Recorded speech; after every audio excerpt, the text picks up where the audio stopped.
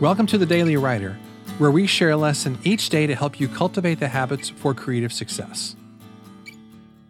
One of the hardest things for any of us writers to swallow is being ignored. We work for months or in some cases years on a book, then we put it out into the world, and only a few people seem to notice or even care. Well, this is not unique to writers, of course. Anybody in a creative field, or anybody trying to build a career for that matter, faces this hurdle. How do you get people to sit up and take notice? How do you draw attention to what you're building? The comedian Steve Martin famously said, "Be so good they can't ignore you."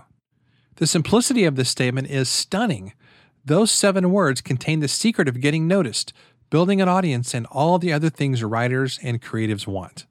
So it's worth asking ourselves whether we're committed enough to our writing craft to keep going until people notice us.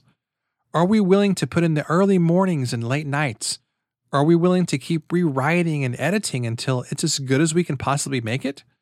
Are we willing to try different things, even though there's no guarantee it'll ever work? The answer to those kinds of questions will determine whether people will ignore us or whether they'll eventually sit up and take notice.